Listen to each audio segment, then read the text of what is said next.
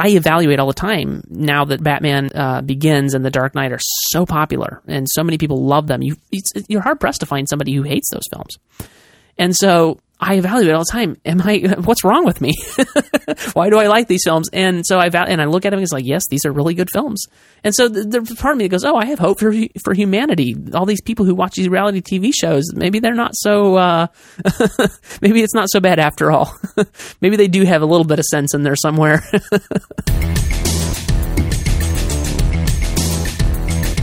This is MovieByte, a show where we discuss, praise, lament, or sometimes even lampoon movies, TV shows, culture, and more. The show is hosted by me, I'm TJ Draper, and by my co-host, Joseph Darnell of Movieology fame. How are you, Joseph? Hi, I'm doing good. How are you, TJ? Good. It's funny, we're talking to each other like we haven't been talking to each other, so that seems a little unnatural. It does, but hey. We did start this conversation several minutes ago, so I'm sure that's not a surprise to our listeners. No. Anyway. I don't know why. I was about to call you Ted, and I was like, no, T and TJ doesn't stand for Ted. Yeah. We really don't know each other in the real world now. Yeah, who are you again? Why are we on this thing? I just I responded to a Skype chat invitation, and it was this guy who said he wanted to do a podcast with me, and I'm like, okay. What's that about? Yeah, it's interesting. We actually have only met in person one time. We really had a lot of online interaction. Our paths just seem to keep crossing, so it's been fun. Yeah, repeatedly. I didn't even know it, but one time I criticized an article you wrote, and I was like, huh, that's funny. I know that guy. Yeah, well, and I think I gave you a hard time on Twitter about it, too, so that's okay. I don't mind criticism, though. Your criticism is fair. I just disagreed. Yeah. So anyway, and well, yeah. I'm glad though we can do a serious-minded podcast now. It's been a long time coming. MovieByte. I'm actually excited to be a part of this. I have to admit, this has been a long time coming. Yes. I know you have been working on designing a movie-related podcast of your own, but for my sake, my involvement, I had dreamed of doing an audio podcast all the way back to the beginning of the start of the Movieology web video show. Interesting. I did not even know that. Oh, yeah. I wanted to branch out and just not put all of my eggs in one basket. I wanted to provide web video content for those people that are visually oriented and article content for those people that prefer to read when it's easier to do so than to watch video and listen to it and pay close attention. And then we got a lot of people that frequently would say, hey, the way I digest your content is I just listen to it while I'm doing chores around the house. I can't really look at my computer, but I crank up the volume and there I go. And so I oftentimes thought to myself, man, I wish I could actually distribute our work efforts or time and give some time to each of those three mediums: writing articles, producing web video content, and audio podcasts. It didn't work out at the time. It was just too time intensive for our small collective producer staff. So I think in the long run, I think you get the best engagement with an audio podcast. I think that you can definitely engage your audience faster with video content. Sure. And then for a long-term, what would you say? For a sense of timelessness, for a sense of the longevity of the content and making it worth its while for a long period of time, giving it a long lifespan on the internet, I think that the articles are best served. So I thought it would be good to produce all three of those mediums for Movieology at the time. Yeah. Well, I know for myself, I consume podcasts probably the most as far as any type of media that I consume, although I watch a lot of TV shows too. But podcasts are easy for me because I can listen to them almost at any time. Aren't they? Although as an editor, as a video editor, I do find there are times when I can't listen. But there are also times when I'm just doing, I hate to say menial tasks, but the tasks that have to be done but that are kind of mindless. And that's a great time for podcasts, or driving.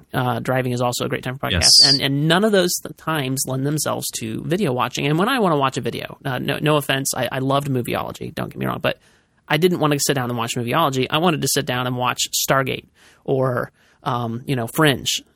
I didn't want to watch Movieology. So I found that I didn't watch as much Movieology as I wanted to, and I wanted to be engaged with the content, but well, the Fringe and Stargate's production values were much higher than Movieology, so I don't. Well, I didn't want to say anything, but that's certainly true.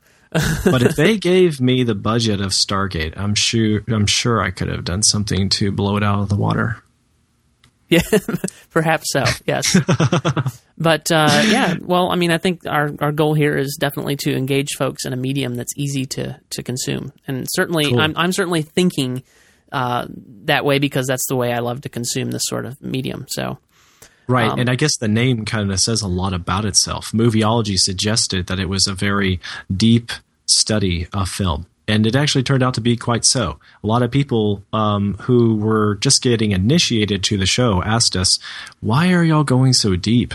And it was actually intentionally countercultural to do so. We didn't want to be too simplistic. We wanted to get into some discussion that most movie reviews and movie sites would not get into, talking about some of the philosophy of the stories and the messages behind a film. There's good books on the matters, and you can study such things in university. But perhaps if you missed those things in university, or you just didn't find the classes all that particularly engaging, Movieology was there to make those subjects relevant and engaging again, make them interesting. Yeah. But MovieByte suggests by its very name that it's a different sort of delivery of the movie-related media. We're getting a little bit more into focus, talking about sort of what would you say Byte insinuates? It insinuates a lot to me, different from ology in Movieology. Well, Byte to me is, at least spelled with the Y, is very digital, yeah. And it suggests, I don't know. It's hard for me to get my associations out of my head and out into the air. I don't know beyond that. I mean, it's a digital something, and of course, MovieByte. So, it suggests to me that we're about the digital age, and talking about movies. Yeah, and I think that it suggests that this is a bit more fast pace, or that it's quicker to the point. It's more bite size. I mean, that's a play on the words, mind you. It's not spelled the same way. Sure. But it is suggested by its very name. It also sounds like we're sinking our teeth into something. Yeah. And like you said, in a sort of a digital age sense, it's spelled BYTE, to suggest, look, we're trying to take advantage of making our media the most available to our audience in the most effective way possible over the digital space. Yeah. Now, I don't want to have too much of a meta conversation about this podcast, because we do have a topic, a movie, and I'll just throw it out there so we don't lose anybody. We're going to talk about Batman, because boy, that comes out tonight. Yeah. I wish I could be there opening night. It's 12:01. Yes, I wanted to so badly. But before go ahead. You remember Stuart Adams from Movieology? He's actually going to go to a showing tonight. I saw that on Facebook. Yes, he friended me on Facebook actually. So yeah, I saw that. But before we get into that, I do want to talk a little bit more about the podcast and what the MovieByte podcast is and how it's different from Movieology. And we're going to throw this out there too. There is a Movieology podcast coming soon, so that's exciting to me. We're gonna, we don't know exactly when, but it's coming soon. Movieology podcast. So, and that's going to exist as part of MovieByte. Yeah, and pay close attention to the website to find updates for Movieology, because it won't be on a regular schedule like MovieByte. It'll be coming out a little less frequently, but the material will be so amazing. Yes. We got two terrific hosts in mind, and they're all excited about doing it together. So I think it'll be a terrific show in and of itself. Yes, I'm glad that Movieology can live on. Yeah, I am too, very much so. And in fact, one of the conversations. Oh, by the way, Movieology. We're gonna have show notes, and Movieology is going into the show notes right now. I'm pasting them in, and that will be at. I believe I've decided on the URL, so I'm going to say this: MovieByte.com/mbpodcast/1. This is the first episode, so you will be able to find those show notes there. Or if you have a podcatcher that will retrieve show notes, they will be there as well. Like Instacast does that for me. I often look at show notes right in Instacast on my iPhone. So That's a yes. good So solution. AmericanVision.org, isn't it? I just pasted it. Where'd it go? /Movieology. But that'll be in the show notes. And there's some great stuff out there. Recommend to all our listeners to go and check that out. So and we may refer to a Movieology episode now and then. We did a past episode on Batman: The Dark Knight, which I did not watch. Terrific. I meant to watch it before we got to this podcast. So I'm just telling you what a horrible viewer I was of that. It's horrible. I'm so embarrassed. But shame on you. Yes, shame on me. I will do penance. So, Movieology podcast. Look for that, and that will be when it's ready. MovieByte.com/Movieology. Yeah. Now the main difference between MovieByte and Movieology, besides the fact that it's two different hosts with a different approach to films, to be distinct about what those approaches are and how they differ from each other.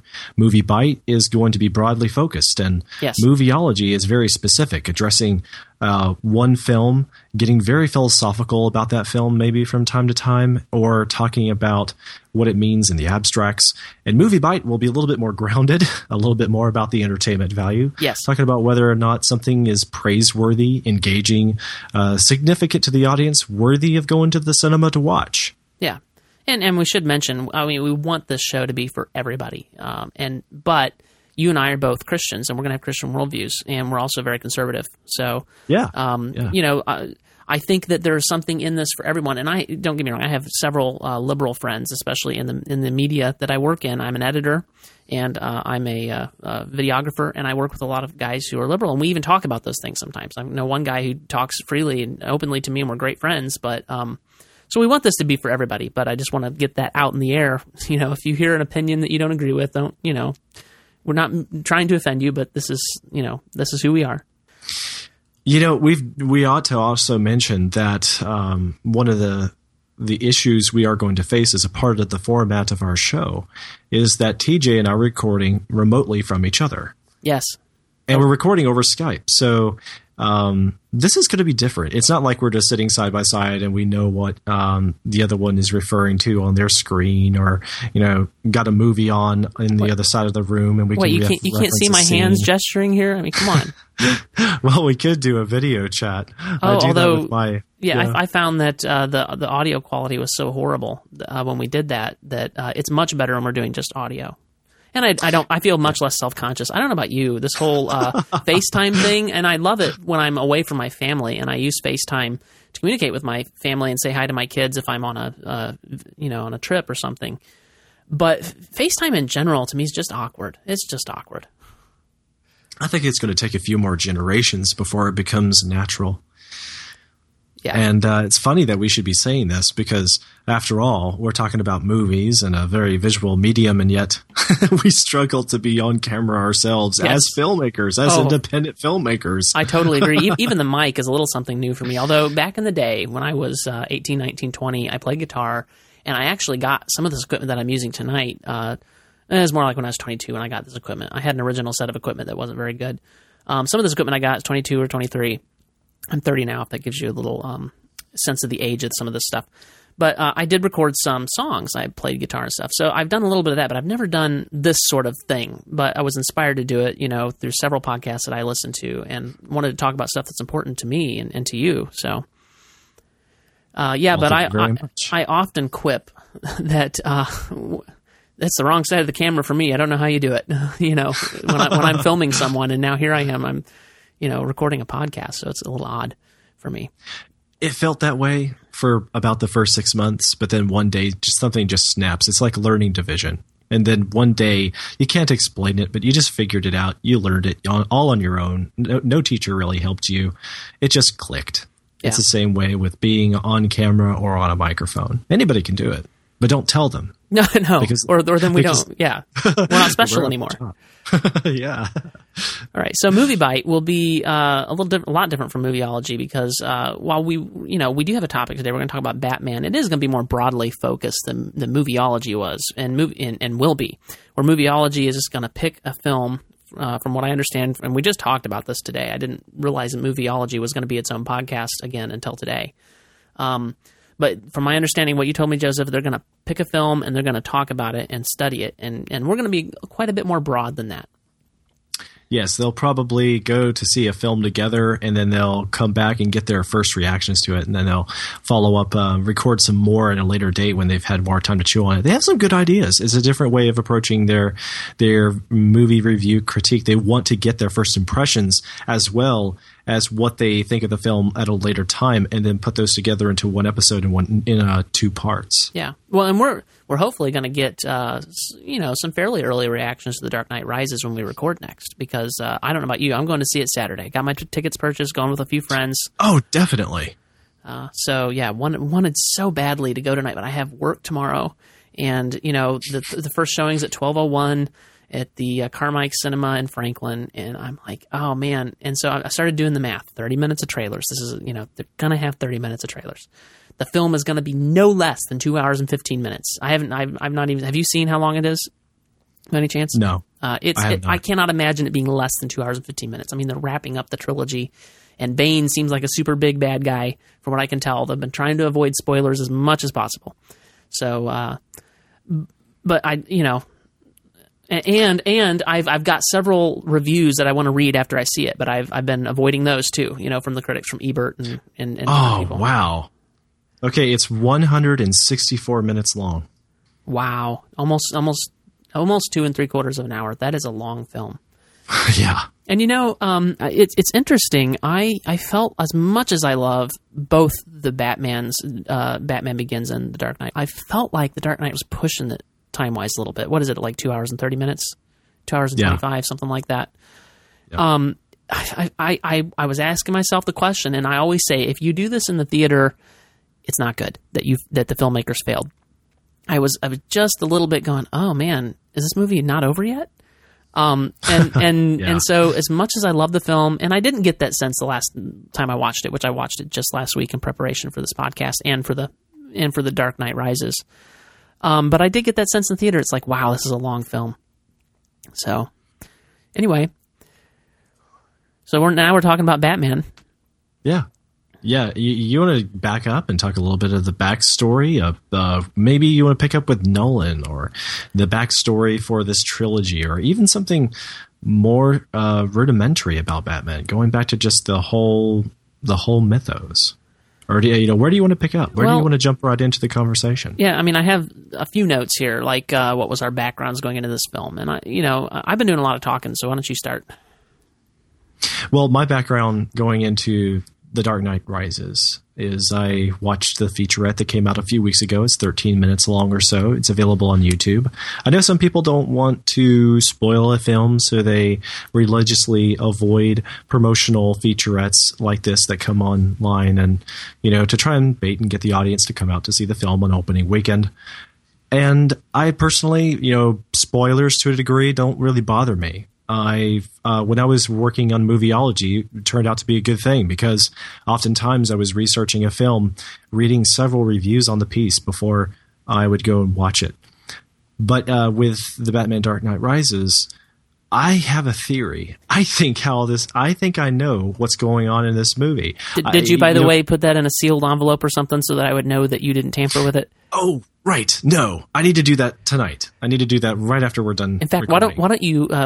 This is funny. We should tell our audience the backstory. You and I were having a iChat conversation. Yes. I still call it iChat. It's iMessage now. There's my clock in the background. Much to people's surprise, we're not in studios. I'm in my bedroom where my desk is at, recording this, and my clock is going off in the background. So anyway, I'm on stage. I'm in a big theater room. It's beautifully lit. There's chandelier in here. It's gorgeous. Wow. Okay, I have got to get my train of thought back, Joseph. I just dropped it completely, and I got to remember not to do that. Oh yes. All right. So we should give our audience the backstory on that. You and I were on iMessage, and you said, "Do you have any theories?" You said to me, "Do you have any theories about how the background of Bane?" And what's going on with Bane? And I said, well, not really. I mean, and I threw out a suggestion or two. It's like, well, it could be this, it could be that. And you're like, I think for the first time, I've got it figured out, Right. And see, here's the trick is Christopher Nolan is a really difficult storyteller to figure out. I agree. I like to pay attention closely to storytelling in a film. I don't like to get too deep into one particular aspect. Like some filmmakers, they like to get really fancy with the cinematography, and then critics, all they want to talk about is the cinematography. I kind of like to just talk about the influences of all parts of the film to make the whole that is the storytelling experience. I guess I focus on the experience. That's what I'm thinking. Yeah. And so I pay attention to the unique experience that Christopher Nolan has to offer. I saw that with consistently throughout most of his other films, his trailers don't really give much away. Before you go see that film, you think you've got it all figured out. You're like, okay, so the main villain is going to be the Joker, and that's pretty much all there is to it. And then, spoiler alert, you find out, okay, Harvey Dent, this district attorney, is in this film, and he kind of turns out to be not such a good guy after all either. So, thing was that I think a lot of the audience had not figured that out going in to watch the film. And that's typical of most of Christopher Nolan's other films. If you think about Memento, Inception, and The Prestige, some of my favorite films of the last, 2 decades. And with The Dark Knight Rises, I was watching the trailer and it just dawned on me. I'm like, hey, I know where he's going with this. It's like having watched The Return of the Jedi and A New Hope and somehow realizing how The Empire Strikes Back. It's like watching The Empire Strikes Back and A New Hope and somehow knowing before watching The Return of the Jedi how it's going to end. And I just clicked. So I'm going to write you a message. And we'll talk about that after we've seen the movie. And for our audience, what I've asked Joseph to do is to put it into a text document and then email that document to me so that there's no chance that I can accidentally look at it. Because I don't want it to be spoiled, but I do want to open it up and see if what you knew, what in the world you were talking about, Joseph, before the movie, before you saw it. So we're going to find out. So Joseph is going to email me a text document of what he thinks is going on here, and I'm going to check him and see whether he knows what he's talking about or not. And if he doesn't, I'm going to beat him over the head with it for weeks. Just so you know. But yeah, Nolan is a masterful storyteller. Masterful. He is he's way up there in good filmmakers, in my opinion. One of the unique qualities of Christopher Nolan was the praise that he received from the cast and crew on some of the other films that he's produced. Oh yeah, well you always hear about how horrible a director is to work with or whatever, and it's like, you don't hear that about Nolan.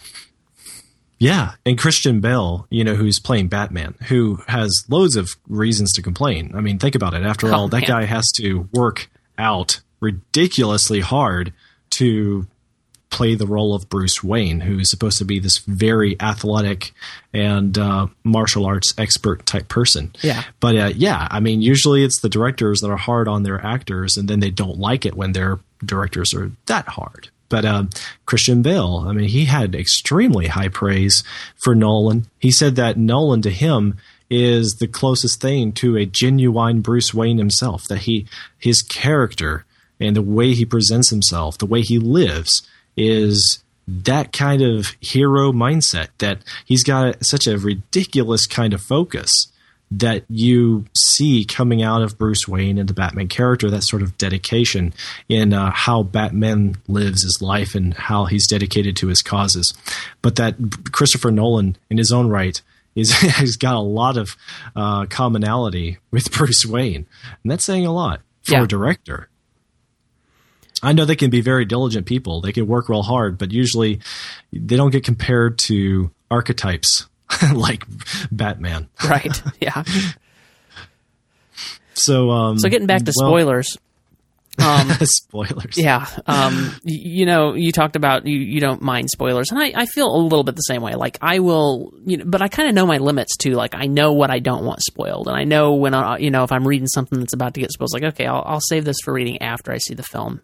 And there's, I don't avoid them like, oh, I don't want to know anything about this film. I watch the trailers, I watch the featurette, and I also trust Nolan to not release anything that's just going to completely ruin it. I mean, because like I said, he's a masterful storyteller, and he knows what not to put out there, So, one of the reasons though that we are really impressed by the Dark Knight series, this trilogy, is that besides the spoiler aspect, I mean, these films have been loaded with surprises, stuff that the audience didn't anticipate, no matter how many spoilers got released. Yeah. They're unpredictable by their very nature. When the cast was originally announced for Dark Knight Rises, a lot of the fans were trying to figure out, well, who was playing what role.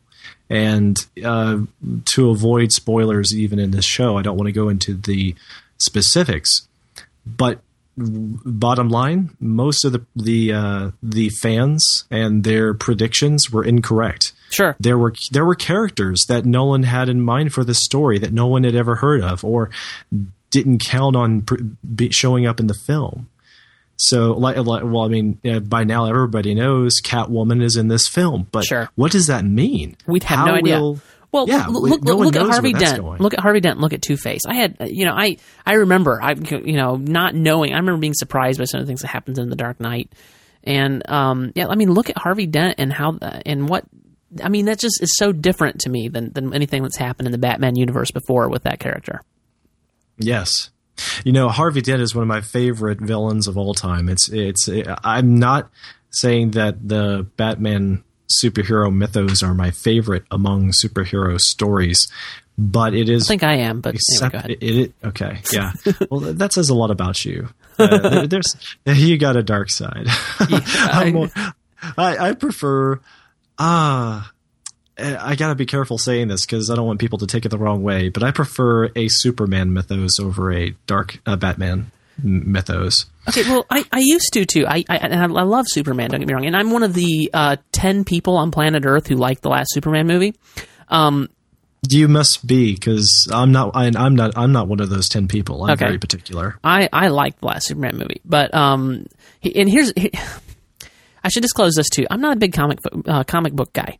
I read a few comic books when I was younger, but I've really enjoyed a lot of the superhero movies, and for different reasons. And I tend not to get worked up about if they're faithful to the comics or not, because I don't particularly know. So I don't know how much of that played into the Batman thing either, or I'm sorry, the Superman thing either. Yeah.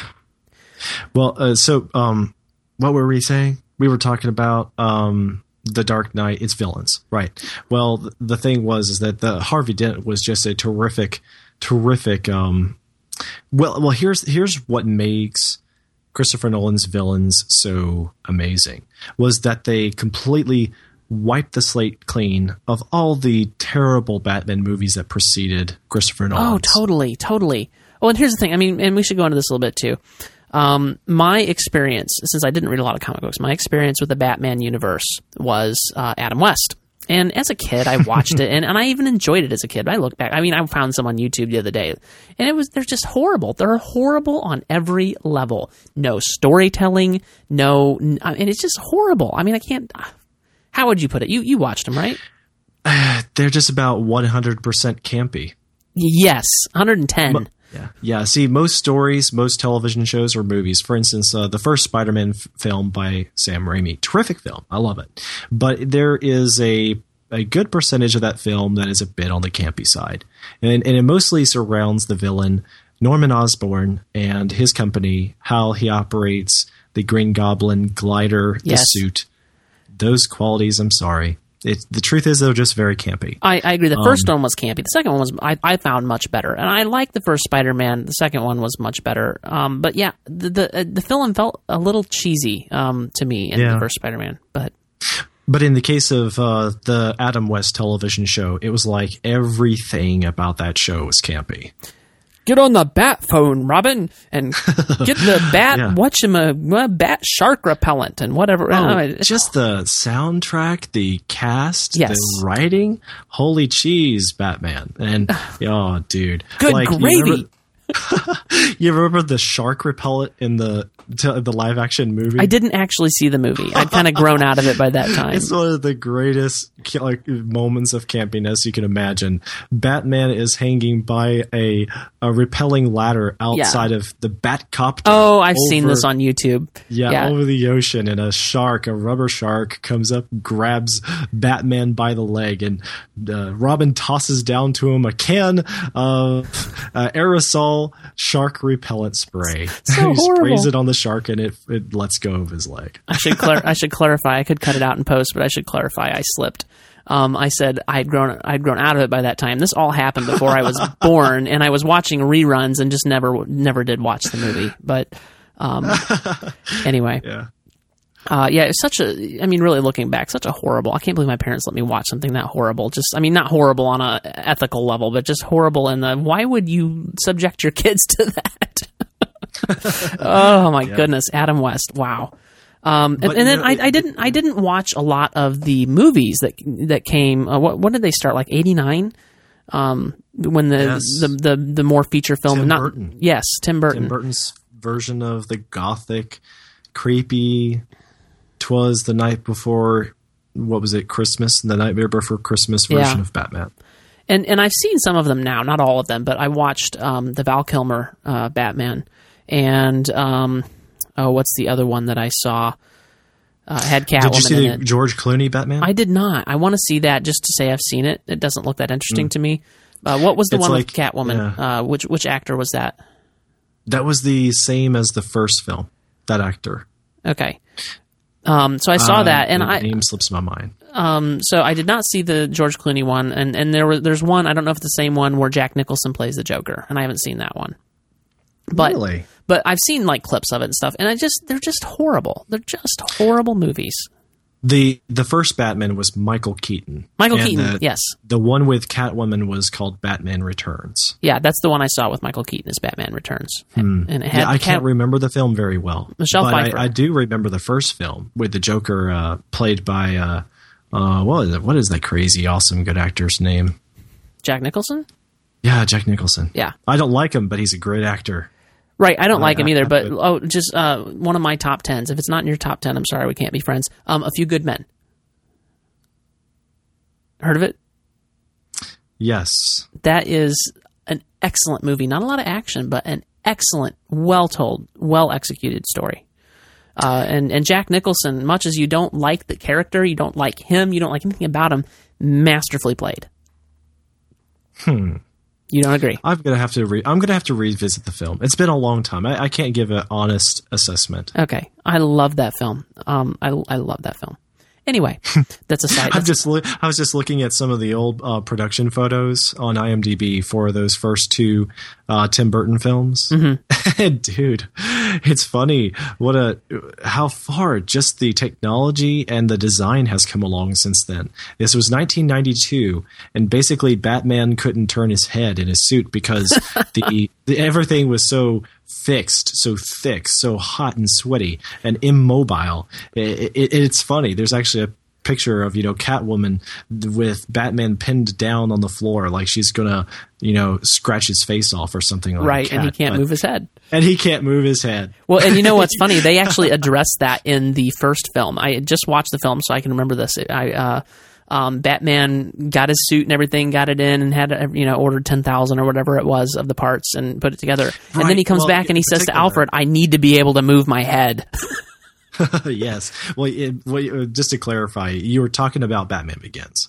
You said the first film, just not the original 1989 film. But no. The 1989 was a long TV show version. The one that we call and classify a genuine film worthy to be considered as a film. Right, correct. And even that, like I said, anything up until Batman Begins is just horrible. It really is horrible. Yeah. And this, to me, I wanted to talk about this a little bit. This is exactly what Batman needed. Was for somebody to come in, wipe the slate clean, and say, how can we do this right? Well, I think I have the answer for that. Okay, go ahead. It is what Christopher Nolan does best. A lot of films are very stylistic, and what they are trying to do is give you a very showy experience. It makes you feel like you're having a night at the circus. It's unrealistic. These are extremely talented people, but there's a lot of glitz and glamour and elaborate show and trickery a lot of it doesn't seem genuine. It doesn't seem true to life. And that's the way that, for instance, like old classic musicals, for instance, a lot of people, classic movies that were musicals just don't work for audiences in the long term, because long term general audiences realized, hey, it's just not human nature to break out in the song. Right. With total strangers in the street. Well, so about the only time you see a decent musical these days, it's probably a Muppets film. Right. Which I haven't seen, which shame on me, but I want to see it. But it's that kind of showiness of films, a variety of techniques and just things that show up in a lot of films that it just seems so unrealistic that you can't take them seriously. You don't feel like you can relate. You don't feel like they could have happened in the real world. And so if you cannot get vested into their world of the story as well, although it may have been great, engaging entertainment, it doesn't seem timeless. It doesn't seem to strike you as something that can that felt just about real. Like, yes, it's impossible. No, Batman's cape being double purposed as a glider floating down off of 30-story buildings isn't possible. But he does it in Batman Begins. But the thing is, in Christopher Nolan's films, he sells it somehow. He wiped the He wiped the slate clean so that he could present Batman in a sense that makes us feel like it's realistic. Yeah. It seems like realism. It makes us feel like this could have actually happened. Roger Ebert, his opening statement on his Batman Begins review: Batman Begins at least penetrates to the dark and troubled depths of the Batman legend, creating a superhero who, if not plausible, is at least persuasive as a man driven to dress like a bat and become a vigilante. The movie doesn't simply supply Batman's beginnings in the tradition of a comic book origin story, but explores the tortured path that led Bruce Wayne from a parentless childhood to a friendless adult existence. The movie is not realistic because how could it be? But it acts as if it is. Yes, exactly. Right. I don't always agree with Ebert, right? And I sometimes I find his stuff to be, well, okay, you watch too many movies, dude. But this was his whole article on Batman Begins was just right on. I loved it. His whole review. So highly recommend it. I have not read that, but I totally agree with him. All right. Well, it'll be in the show notes as soon as they come out. You can go to MovieByte.com/mbpodcast/1 and get to them. Right. So where do we go from here? Obviously, if you haven't seen the Batman Begins film or The Dark Knight before you go see this film in theaters, you need to see those films. Sorry, definitely. I know it'll take you a couple of nights, and you may need to break them up across a couple of nights because they're rather lengthy, but sorry. Don't watch this film without seeing those movies first. I actually don't recommend watching these back-to-back in the same night. These are like you did? No, I didn't. I watched Batman Begins 1 week, and then I waited actually several days, maybe almost a week. I don't remember. But then I watched The Dark Knight Rises. The Dark Knight. See, I'm getting they're a little too closely named. But yeah, The Dark Knight, and for two reasons. One, of course, is The Dark Knight is such a long film that you just can't. And then the second reason is just because there's so much to digest there. There's so much good storytelling, but so much stuff to just digest and let settle, and let it just kind of cement a little bit. At least that's how I feel about it. Yeah, I agree. And so in going to The Dark Knight, having watched the other films, what do I anticipate? I guess, I don't want to split hairs because I genuinely believe that whether these are my favorite films or not, these are masterpieces. Yes, there's wiggle room for some improvements here and there, but it's undeniable that these films do work. And I'm actually wondering, okay, so which one will, 10 years from now, will I care to pop in and watch the most? Batman Begins. Out of these three. You think it's Batman Begins? I do. That's for me. It is so far. I mean, The Dark Knight Rises could change that. I actually very much appreciate your opinion because I do as well. I prefer Batman Begins ultimately over the Dark Knight. It's a little lighter. It's not something where you watch it and you feel heavy at the end. Like, oh, wow. I think it's not simply that it's lighter, but the difference is that in Batman Begins, it focused a lot on Batman's character development. Yes. And The Dark Knight kind of said, okay, we know enough about Bruce Wayne and why he's trying to fight crime. Now let's pay attention to the criminals a lot more. So it was overwhelming. And it's just to even say that The Dark Knight wasn't Batman's film. It was the Joker's film. Oh, it totally was. Yeah, and Batman was just going along for the ride, trying to stop him. But it was really Batman a story got trounced. Yeah, I mean, the Joker in many ways, the Joker won. Yes. And, well, not just that, but I mean, it's apparent, in many ways, the way the story was told. On many levels, he won. Yeah. But in the first film, whether good versus evil, it's not important to me that, evil should, be, that good should triumph over evil in any given film. That's not the important issue. The main issue is that in that particular film, it was overwhelming. Because I think that you can definitely serve a impressive, very dynamic film that tells an important message with it, where the villain actually gets what he wants, and it can be a very motivating and very powerful film in allowing the villain to get what he wants. Yeah, and such is the case with The Dark Knight. But even so, I still feel like it was overwhelming. So I prefer the Batman Begins because, yes, these are Batman films. I prefer the Batman character over the Joker. I find him more interesting. Well, we can talk about that in a minute because I find the Joker very interesting, but let's talk about that in a minute. I do want to talk a little bit about what makes these films work, and here's this angle too. Okay, do you listen to Geek Friday on 5x5? No, I do not. They talk a lot about, the difference between geek and a hipster or a geek and a nerd, and what's a hipster, and they define these terms. And hipster they define as someone who, the minute something becomes popular, even though they've been doing it for years, they don't like it anymore, and it's not a cool thing anymore. I find I have a little bit of that tendency. Like I evaluate all the time now that the Batman Begins and The Dark Knight are so popular and so many people love them. You're hard pressed to find somebody who hates those films. And so I evaluate all the time. What's wrong with me? Why do I like these films? And so I look at them and it's like, yes, these are really good films. And so there's part of me that goes, oh, I have hope for humanity. All these people who watch these reality TV shows, maybe they're not so, maybe it's not so bad after all. Maybe they do have a little bit of sense in there somewhere. Yeah. But these films really work on a fundamental level. I know it's very rare to see the kind of support that the audience is giving to these films, yes, as well as the critics together. I mean, for one, these are huge, big blockbuster films that obviously are pop films. A lot of, you could call them popcorn films to a degree. To a degree. You could say that, to a degree. Obviously, a lot of teenagers and a lot of moms and everybody else in between are going to enjoy these films. They're mainstream. Maybe that's the right term. Yes. But at the same time, that they have won the critics over. They're certified fresh on Rotten Tomatoes by critics and the audience alike. It's amazing how many positive votes they have for them. Yeah, I was looking at the Rotten Tomatoes pages for both films before we started recording, and they're one of them was like 95 and the other was 94% from both critics and from viewers. I mean, you never see that. It's crazy. Yeah.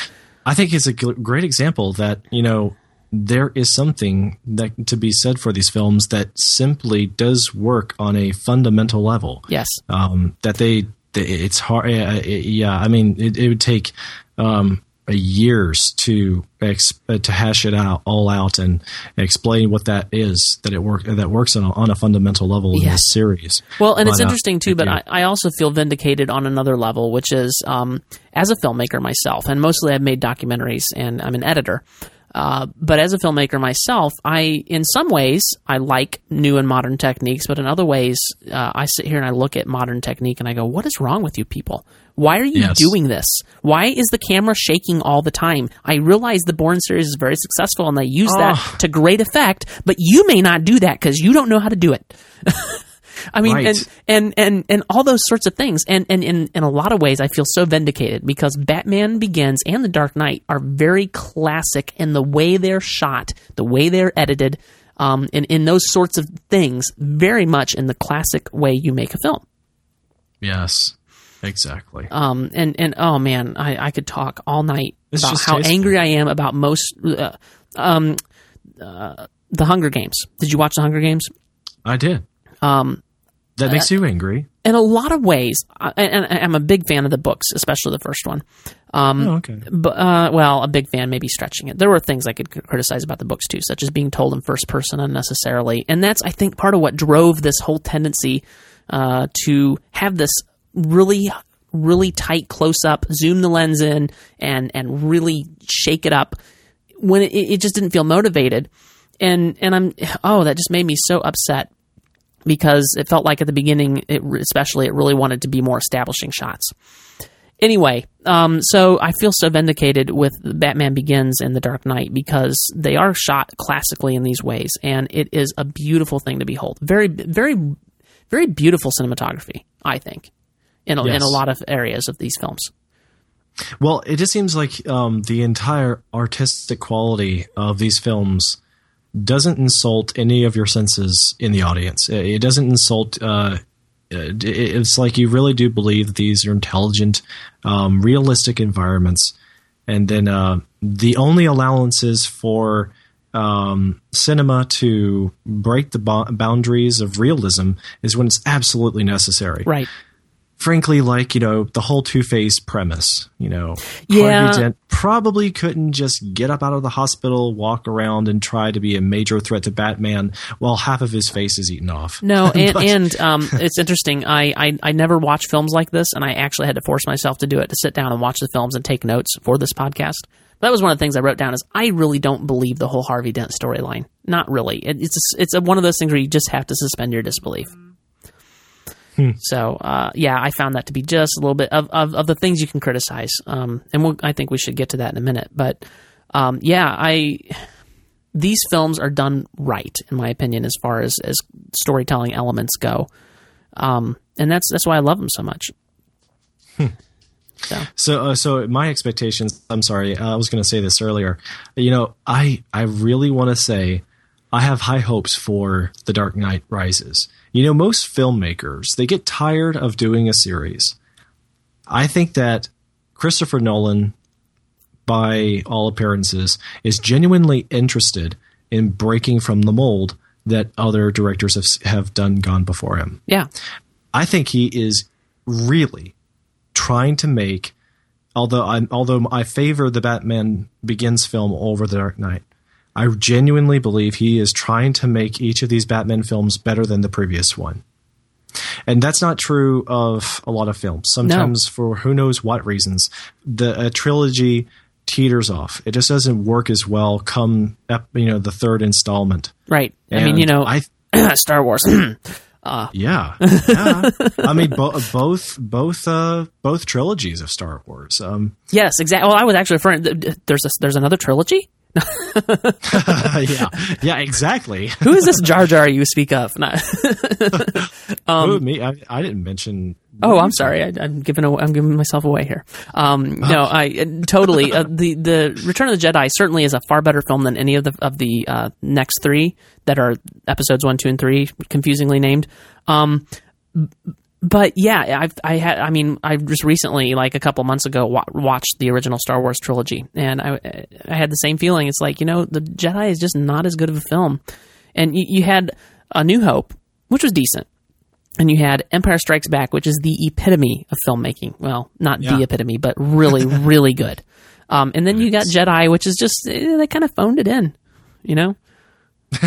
Phoned it in, yeah. I hadn't thought of it that way, but yeah, that does work. It was That's like, good. well, I guess we got to finish the trilogy. All right, I guess we got to do it. That's the way I felt about Jedi. And sure, there were some cool things about Jedi, and finding some, some of the story elements work well, but by and large, I mean, of the three, it is the worst. And in relation, though, to the trilogy with Batman, I think it's not an accident, and I don't think it's just this one trilogy that is this way for Christopher Nolan. I think that what we're seeing is that we have an extraordinary person in our midst in Hollywood making a difference with great filmmaking. I don't think it's just that Christopher Nolan is trying to make each installment of the trilogy better. I think he's actually trying to make every film he creates better than the previous. Yeah, he's trying to outdo himself. I think he's trying to stay interested and keep sharp. Yes, I agree. So, and I'm looking forward to see what he does after Batman. Oh man, the sky's the limit after Inception. He can literally, I think he could do anything he wants. I mean, even if The Dark Knight Rises doesn't do as well as the previous two films, I think that he could go anywhere he wants and say, "Hey, I'd like to make." Yes, you're hired. Before they even hear what it is. I think he could do anything he wanted. Yeah. So that'll be fun. One of the notes I made when I was watching Batman Begins was, and this is jumping track a little bit, but just trying to get back to what makes these such great films. The lack of the whiz-bang CGI is notable. And not that it doesn't have great CGI. I think that where CGI is used, it's used to great effect. And that's one of the problems I have with many modern films is they sacrifice storytelling on the altar of great CGI. Classic example. I mean, this will go down in film history and in film study as a great example of this. The Indiana Jones and the Crystal Skull. Oh my goodness. What a horrible movie. Did you like that movie? Why? Yeah. No. Why did they make that movie? Why? How did they convince Harrison Ford to make that movie? He was flattered. He was flattered. That's the only thing I can figure, because anybody with half a brain, I mean, even when I started hearing about it, I wasn't all excited. I'm like, there's no way this is not going to work. And unfortunately, I was very right. And I think the box office agrees with me, if I remember right. Did you see the how it should have ended video on YouTube for the Crystal Skull? I did not, which is sad because I usually watch those. Yeah, it's a series where it's cartoon animated just for YouTube. An independent animator figured out that this is what he wanted to do with his creative juices. He creates his own little comical renditions of the endings of films and how it should have ended, not the way it did on screen in the big, in the cinema. Right. And in the case of, should I spoil it for everybody? Yeah, we'll just say right here, and I've been toying with the idea of having some sort of spoiler horn that we insert in post or something. But folks, you're about to get something spoiled. What are you going to spoil, Joseph? Yes, okay. What are you going to spoil? How it should have ended with the Crystal Skull. Okay, so if you want to watch that fresh, close your ears, turn this off, go watch it, and then come back. All right.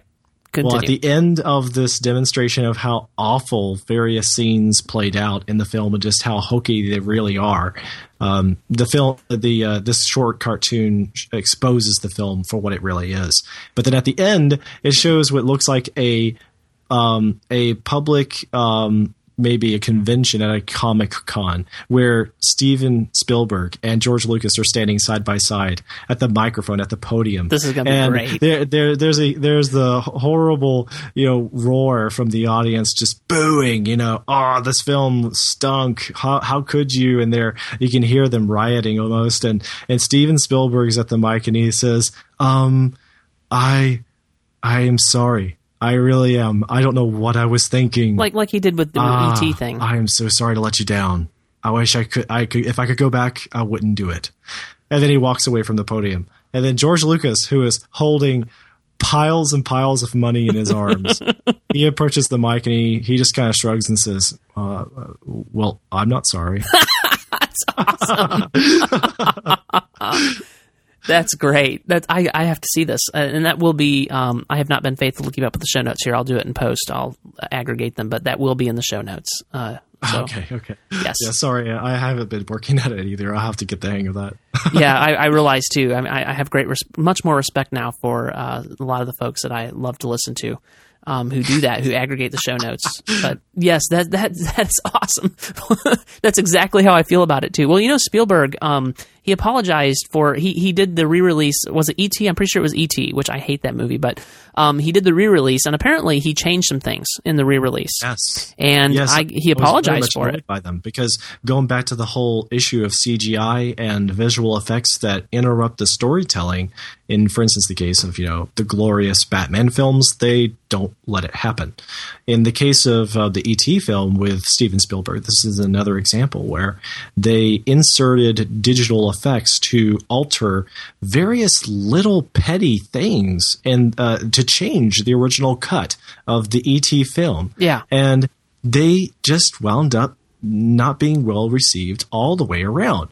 They impacted even seemingly little nuances affected the realism of the story. Yeah. And Steven Spielberg, like you said, he apologized for that later. I have more respect for him for apologizing for that. And yet Lucas persists in annoying his fans to no end. I can't stand the man. And what I can't believe is the nerve he has to say that he has said, "Oh, give people a few more years and they'll respect the prequels just as much as they liked the old ones." No. He is out of his mind. He's out of it. He's lost it. He's let the money go to his head.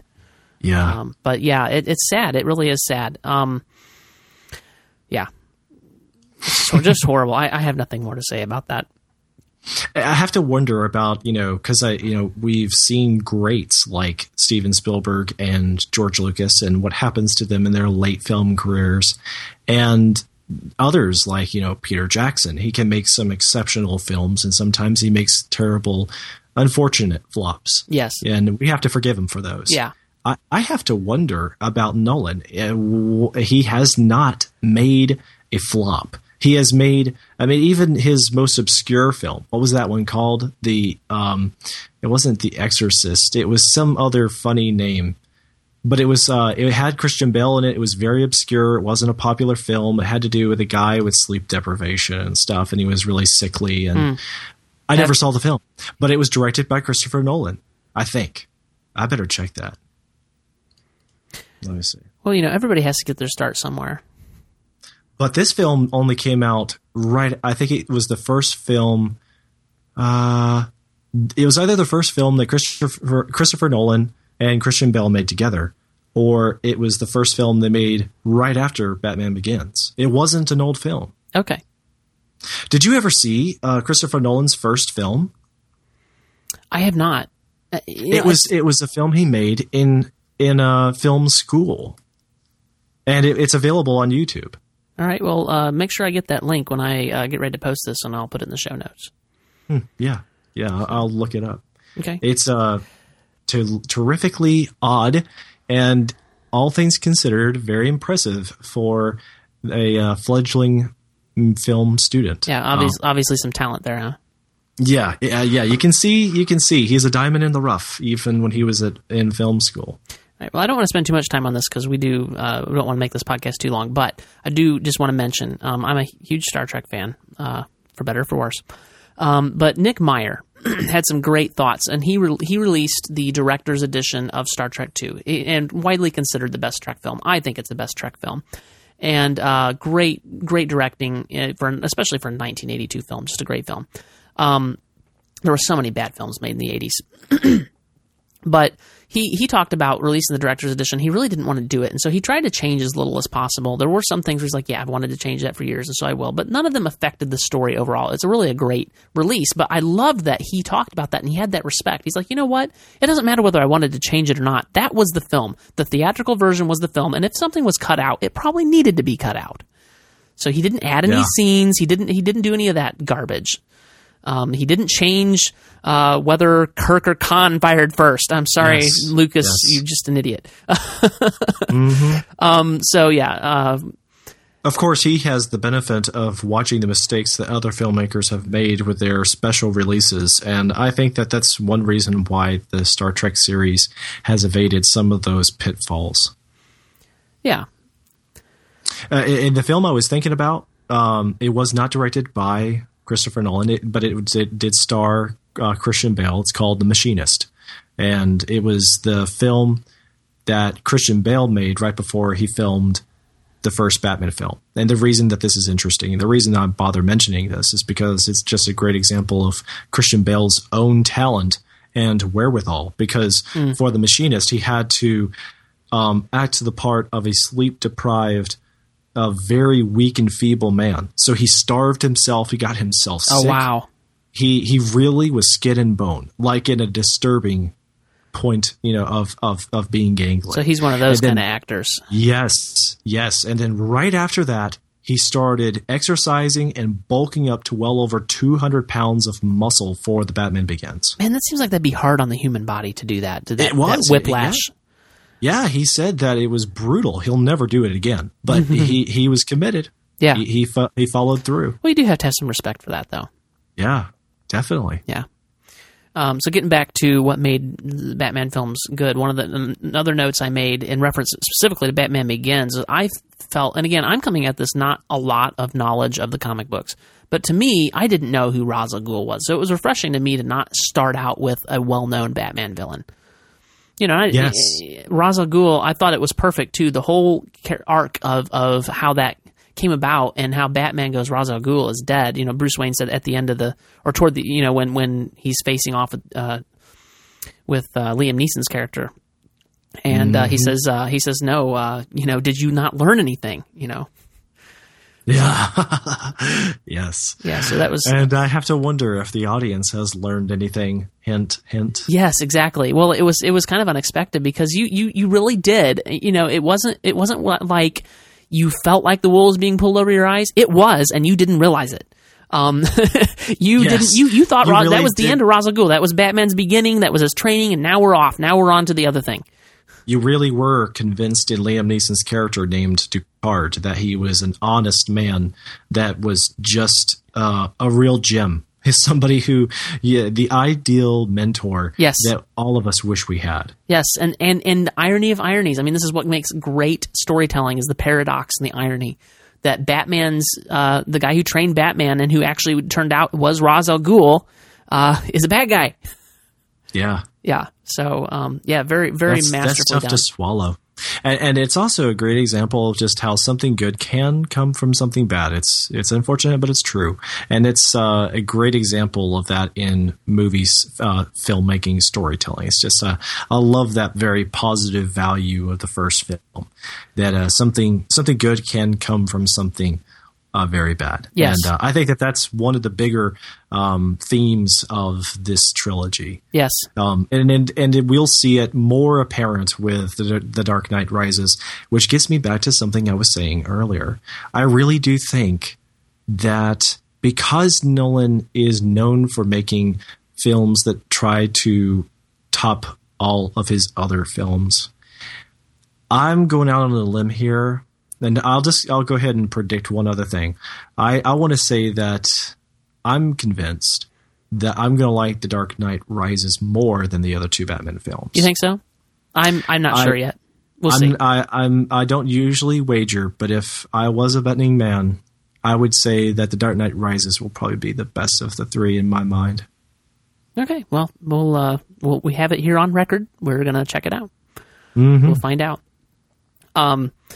You know, while we're here, and we mentioned earlier in the show, we are Christians, we have Christian worldview, and we're very conservative, and so we probably will talk about those things. And I wanted to just, as it popped into my mind, I want to talk about it. One of the things that I love is you don't get this liberal viewpoint that Batman he shouldn't be doing what he's doing because, you know what I'm saying? Like he has weapons and guns, and not guns, but, you know, things that the liberal people are like, those things should be restricted, and Batman shouldn't be, you know, able to do what he does, and, you know, that should be left in the hands of the government and all that kind of good stuff. I mean, you know, that's my take on that. Which may get cut out of the show, but we'll see. Yeah. You know, Batman, he doesn't care about the moral ambiguity. He just wants to know, does it come in black? This is true. Well, as long as it doesn't come in white, you know. Yeah. Then he'll I'm sure he would use it. We got to talk about this. The music. Wow. Yes. Hans Zimmer. Love Hans Zimmer, but this has got to be some of his best work. I listen to these soundtracks all the time. On the subject of movie soundtracks, we should preface movie soundtracks. I have just been an adoring fan of great movie soundtracks most of my life. My dad was into them, and he shared that love with me. Now I collect the good ones, and I have tastes. I have discriminate tastes. A soundtrack isn't good just because it came from John Williams or it came from Hans Zimmer. No, in fact, I don't particularly personally care for John Williams' scores as much. I think this is a bit of an aside. I think that John Williams has great themes, like the Imperial March. Great, love to listen to that. But his overall score, I feel like often doesn't capture the movie well. Right. So anyway, so with call me a heretic. With movie soundtrack, yeah. Well, no, I'm with you. I enjoy these on an individual, case by case basis. Yeah, and just talk about music that you can listen to a lot and still enjoy. It may be music while you work and just pop on the Batman Begins, and trim out a couple of the tracks that sound more like sound effects and noise. Yeah, that sometimes, have to do with but some not. villains, but I don't find that often to be the case though with Hans Zimmer. You're right. It's not often. And a lot of the code was for MovieByte was written by me listening to this soundtrack of Hans Zimmer's, and the Dark Knight Rises soundtrack came out while I've been coding the MovieByte website, and so a lot of code got written to that. A lot of code got written to Batman Begins, and even the Dark Knight. The Dark Knight. I don't like that score as much. I like it in the film. I don't like to just listen to it as much. It's great in the film. Just that one. I don't know if you remember that one single note. Often when the Joker is getting ready to do something wicked. Yes. It was kind of weird sound. Yeah, but it was great. It was perfect. Although it's just not great to listen to by itself. I remember being in the theater and turning to my dad actually and saying, do you hear that noise? And he said, no, what noise? It was like a sound that, older ears just can't even pick up. I hadn't thought of that. It was just annoying. But yeah, I'm just looking over my soundtrack library, and I'm very picky about soundtrack. I'm looking over some of the artists in my soundtrack genre. Well, good for you. And you should be picky. There's some Jerry Goldsmith, of course. No soundtrack library is complete without some kind of Jerry Goldsmith in there. And there's a lot of Hans Zimmer. There's some James Horner. James Horner has some great scores, and then other than that, it's really pick and choose. Yes. Even Daft Punk has their moment in the limelight, but that has a lot to do with. I do have that. I do have Tron Legacy, the great soundtrack, and I don't like Daft Punk, but wow, great soundtrack for Tron Legacy.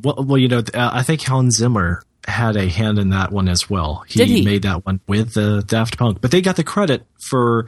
I did not know that. Yeah, wow, no Hans wonder Zimmer it's so didn't good. Talk about it. Yeah, Hans Zimmer didn't really talk about it. Well, and Hans Zimmer's great like that. And here's the thing that I love about Hans Zimmer. I'm sorry, I'm jumping a little all over the map here, but bear with me. Hans Zimmer, of course, of Pirates of the Caribbean fame, but only for the second and third movie. Now, my understanding, you can correct me if I'm wrong. I have not researched this very well. My understanding is that Chris, I need to look up his name. The guy who did the first, not Lord of the Rings. Why did I say Lord of the Rings? I'm looking at it. That's why. First Pirates of the Caribbean. Chris something. I not see his name here. Anyway, he scored the first Pirates of the Caribbean. And a lot of times what happens in movies when you get somebody who scores the first movie and then you get somebody else score the second one, you find not very many similarities of style. But Hans Zimmer had no problem completely reusing theme where it was appropriate from the first guy. He strikes me as not very worried about, not very prideful in that way. Yes. Looking out for the interests of the film over his exactly. For the record, what he can make up. Yes, exactly. And it's not that Chris, Klaus Badelt? Yes, Klaus, not Chris. All right. So it is, Klaus Badelt did the first Pirates of the Caribbean. And it's not like he did a bad job. Hans Zimmer, of course, is superior. But Hans Zimmer, and I hate soundtracks that reuse from the previous movie when you're talking about a trilogy or two films or whatever, that reuse too much. But Hans Zimmer, I think, did it very appropriately, and he wasn't afraid to do it. So I thought it was, I really like Hans Zimmer. He's got some great scores out there. In fact, I just did a post recently on Buzzing Pixel. And we ought to also share the link to where our listeners can listen to the Dark Knight Rises soundtrack all online. Yes. Spoiler free. Yes. Where the track titles have even been altered to protect your movie watching experience so that you don't pick up any spoilers just in the track names. Yeah, but it sounds great. You can listen to it online. Definitely check it out. Yeah, it's also now available on iTunes, and I jumped on that. I've got it. Well, good. Sounds like a great... I mean, I don't... If you're just wetting your feet, though, with movie soundtracks, this is a good place to start. Yeah. But yeah, I highly recommend, and we'll put it in the show notes. I did a post on buzzingpixel.com about some of my favorite Hans Zimmer soundtracks. So we'll put that in the show notes as well. But yeah, I was just looking at that list. The Lion King. Did you know that he did some of the Lion King? No. Yes. Really? So anything that's not singing and stuff, he did. He did The Rock. I had forgotten that he did that until I looked it up. Did The Prince of Egypt. Gladiator. Great soundtrack. Although I find it to be, I think all composers do this. Gladiator came first, but it sounds sometimes like Pirates of the Caribbean. Just a little bit sometimes. So I guess you would say Pirates of the Caribbean sounds a little bit like Gladiator. But then I thought, oh, you know what? Klaus did the original, so maybe he was basing it off of Gladiator. I don't know. But anyway, there's a little bit of similarity there, but great soundtrack. Love that soundtrack. He did Mission Impossible 2. Of course, Batman Begins, Pirates of the Caribbean, Dead Man's Chest, At World's End, Pirates of the Caribbean on Stranger Tides, Sherlock Holmes, another great soundtrack, and unlike anything he's ever done before. Right. So, he's just such a great composer. He knows how to capture. I think he's probably like one of the best composers in our age. He knows how to capture the emotion of a scene and really articulate it. And like you were saying, he doesn't seem to be so pretentious that he tries to come up with an original sound to his themes.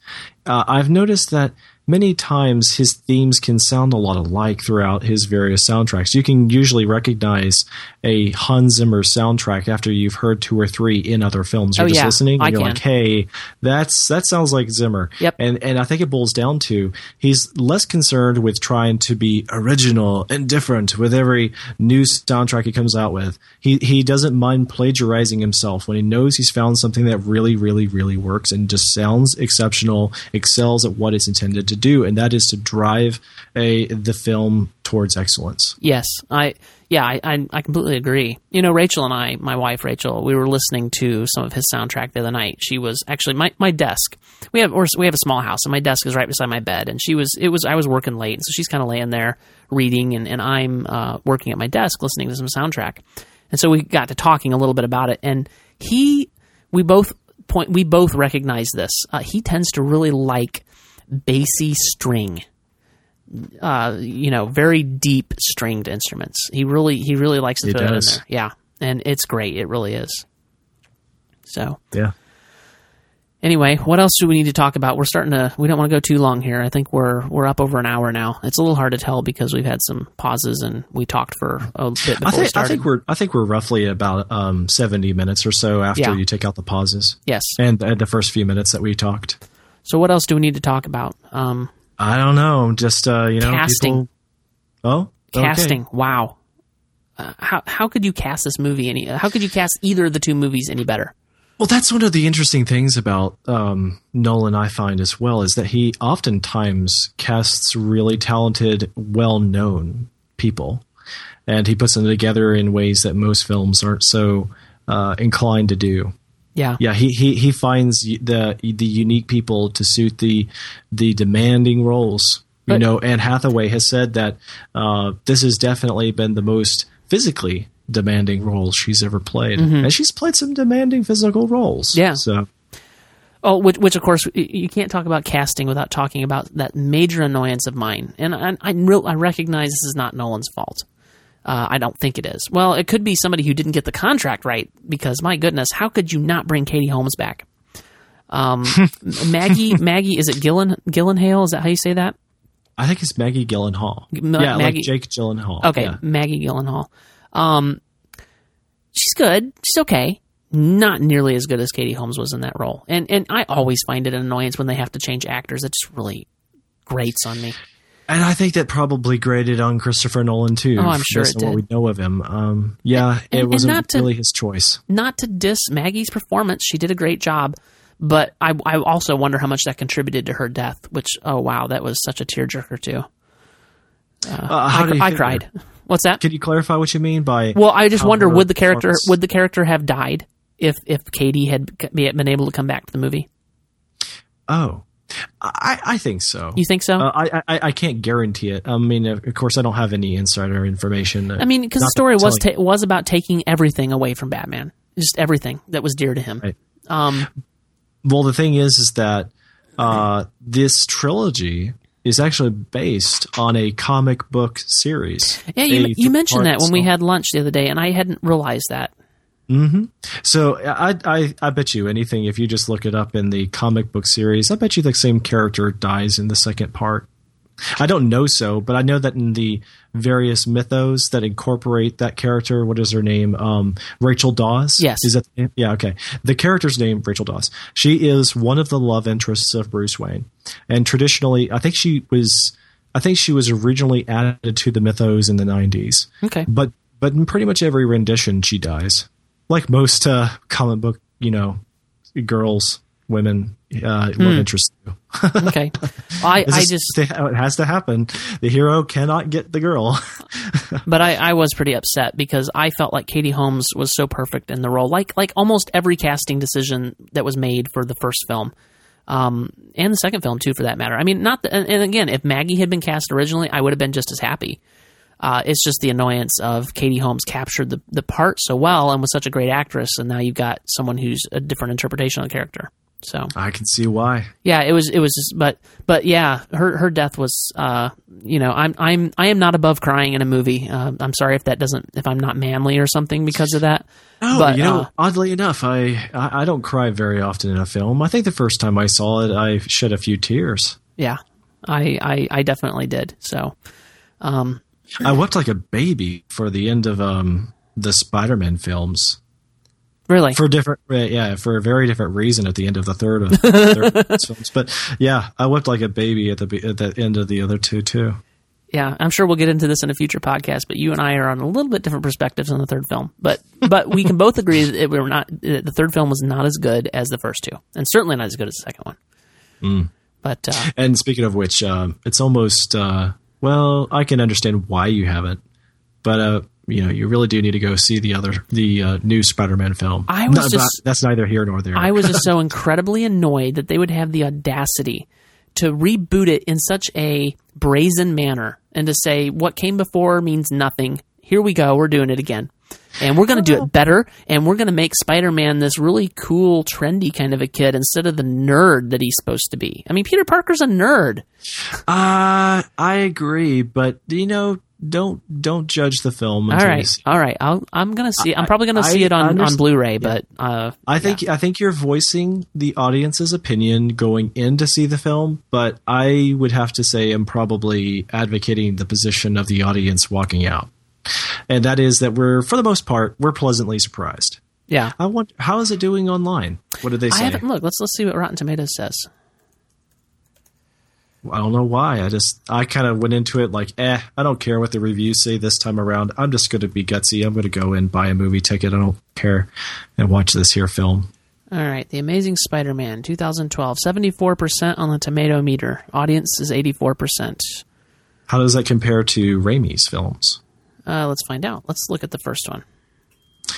Okay. An 89 by the critics on the original Spider-Man film. Much less on the audience. A 65, yeah. Yeah. So it seems like there's some inconsistency there. What about this? Let's look at the second one.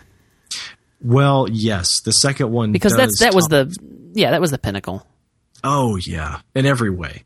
I have a movie poster, a genuine, real movie theater poster of Spider-Man 2 in my office. Why is Spider-Man 2 it deserves a place on my wall. Up here? Well, it's got a certified fresh 93% from the critics and an 81 from the audience. Okay, so yeah, definitely the best film, and the audience and the critics both think so. And I agree with them as well. Yeah, well, it certainly was the best film, but we're talking about Batman, so we should get back to Batman. Oh well, yeah. Speaking of which, I see on Rotten Tomatoes off to the side there is a couple of pieces about what do you know, Batman? Huh, how did they know? Yeah, trying to stay away from anything that might be spoiler at this point. So, gonna go see it on Saturday. This is for our audience's sake. We're recording on Thursday, July 19th. It is now 10 p.m. Central. That means it's 11 for you, Joseph. It is. I'll probably be getting out of the theater right about now on Saturday. Yeah. I'm actually. I've got a 4 o'clock showing. Oh, good for you. Yes. So should be fun. I'm looking forward. I'm looking forward to see what Nolan's done with this third film. Yes. My understanding, from what I've been able to tell, is that he's done it in such a way though that they can't come and add to this story. If they wanted to do Batman some more, they're going to have to start over or go somewhere else. Well, and that's one of the reasons I believe that this is going to be the best of the three masterpieces. Mm-hmm. I guess my hunch, it's just a hunch, right? But, it's a very serious endeavor to try and end a story for a superhero character. Not only has he tried to develop Batman as someone we can believe in as realistic, although, yes, it's not realistic, but he's fooled us well enough with his movie magic and capabilities to believe that this somehow is realistic. And then to go one step further, we've basically seen several chunks of Bruce Wayne's life. We've seen him as a child. We've seen him as a young adult. We've seen him as a matured action hero trying to save the day. And now we're going to Nolan is trying to give us a picture of where Batman ultimately ends up in the event that, hey, he must retire, or who knows? It's kind of hard to say what exactly ending the story means. But, Batman can't live forever like Superman. I can't spoil it because I haven't seen it, but I am expecting Bruce Wayne to die in this movie. That's what I'm expecting. Well, the cat's out of the bag now. We know what you think. So I don't have no idea whether I'm right or not. Be interesting. Yeah, me neither. I'm not going to tell you if I knew or not anyway, but I anticipate. I'm prepared for that eventuality. And you know what? I don't mind character deaths if they're done right. I really don't. It's okay. I mean, a lot of people are like, oh, they're killing so. If a character dies well, it's okay. Everybody dies, and so that's real to life. That's true. And it's something absent from a lot of good cinema. Yes. Letting the hero die. Let him die a noble death, a worthy death of a hero. Yes. We got to go back to it. We talked about casting, but we didn't talk about Heath Ledger. He died too. He did die. But that wasn't really why I was going back to it. But he did die, and so we could talk about that a little bit. I feel like it was kind of weird. They sort of left the Joker hanging, literally. And I guess you assume that he had no further plans beyond that, which you're kind of going, okay, the Joker's anticipated every eventuality up to this point. And so it's a little suspicious to me. And Nolan has said, and I agree with the decision, but it's just a little bit, as far as a storytelling point, that you don't mention the Joker at all in the next movie. I don't know. That's just a little odd. Because he was such a big deal. But wow, talking about Heath Ledger, I mean, did he not? I mean, I never really believed a Joker character before. I mean, it was just all very cheesy. Wow. I mean, you talk about a terrifying but very excellent performance. And I can concur. I have also seen the Jack Nicholson Joker, and I still agree with you. Much better performance. Yeah. I can't speak to the Jack Nicholson one, but I have seen like clips of him on YouTube and stuff, and the Joker's never been done right before, as far as I could tell.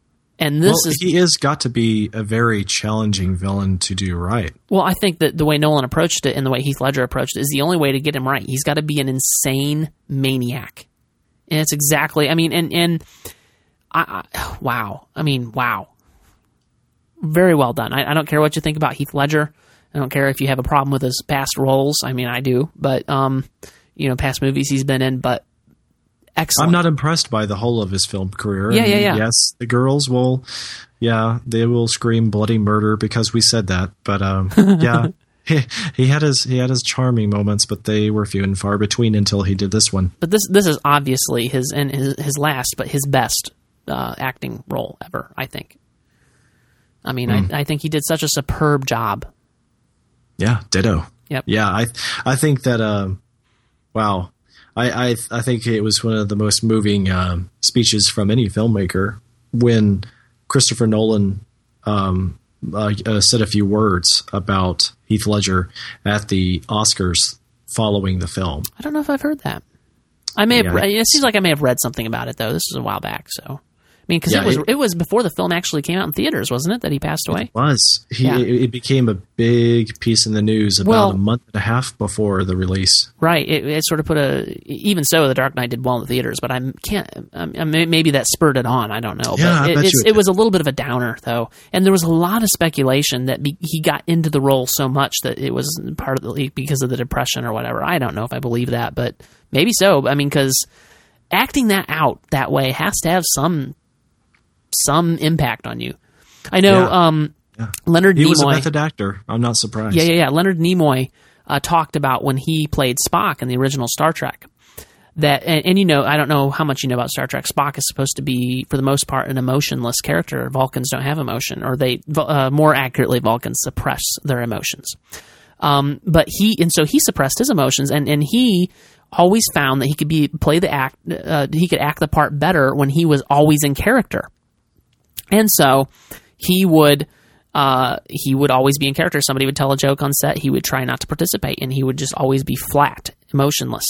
And he found that he would occasionally just have these emotional outbursts for no reason. Like he would just start crying. No reason at all. Somebody would just say something that shouldn't bother him, and he would just completely break down into tears, or he'd get angry. Interesting. Yeah, and so I can't imagine that. I mean, I can only imagine that had some sort of effect on Heath Ledger, too, that character that he played. So who knows? But yeah, it would be sad if that was the case, but I don't know if we'll ever know. So anyway. Yeah, interesting. All right, my friend. I think we need to wrap it up. Yeah. We'll check the movies up some more on the other side of the movie theater. Really looking forward to seeing this one. So where can folks find you on the internet? I have a site. It's jivingjackalope.com. I blog about culture, technology, Apple culture in general. That's one of my favorite hobbies and favorite subject matters because I am a Mac user. Have been for a long time. Yeah. And so every now and then I'll throw out something if it's really relevant as it pertains to movies as well. And they can also find me on Twitter at Joseph Darnell. Yeah, right. Please visit me there. And if you follow me, I'll check out your tweets. All right. And I'm TJ Draper Pro on Twitter. And I also have a website, buzzingpixel.com, where I write about technology. I'm a more recent convert to Mac. I did use Windows for many years. You can forgive me for that, right, Joseph? Yes, I can. I have to admit, I backslid for a little while. Oh. I got a PC for a few years at the end of the 90s. I only was a PC user because I didn't know better. As soon as I got my first Mac, there was no looking back. Yeah, I'm no better than you are. Okay. So. All right. Well, all right. So I write a lot about technology and stuff on buzzingpixel.com. Yes, and hopefully within the next week or so, I'll be writing a lot on MovieByte.com, putting out a lot of links on the link list, writing an article here and there. All right. Well, Joseph, thank you for chatting with me. It was great fun. Yes, likewise. And I'm looking forward to many good shows to come. Have a good night.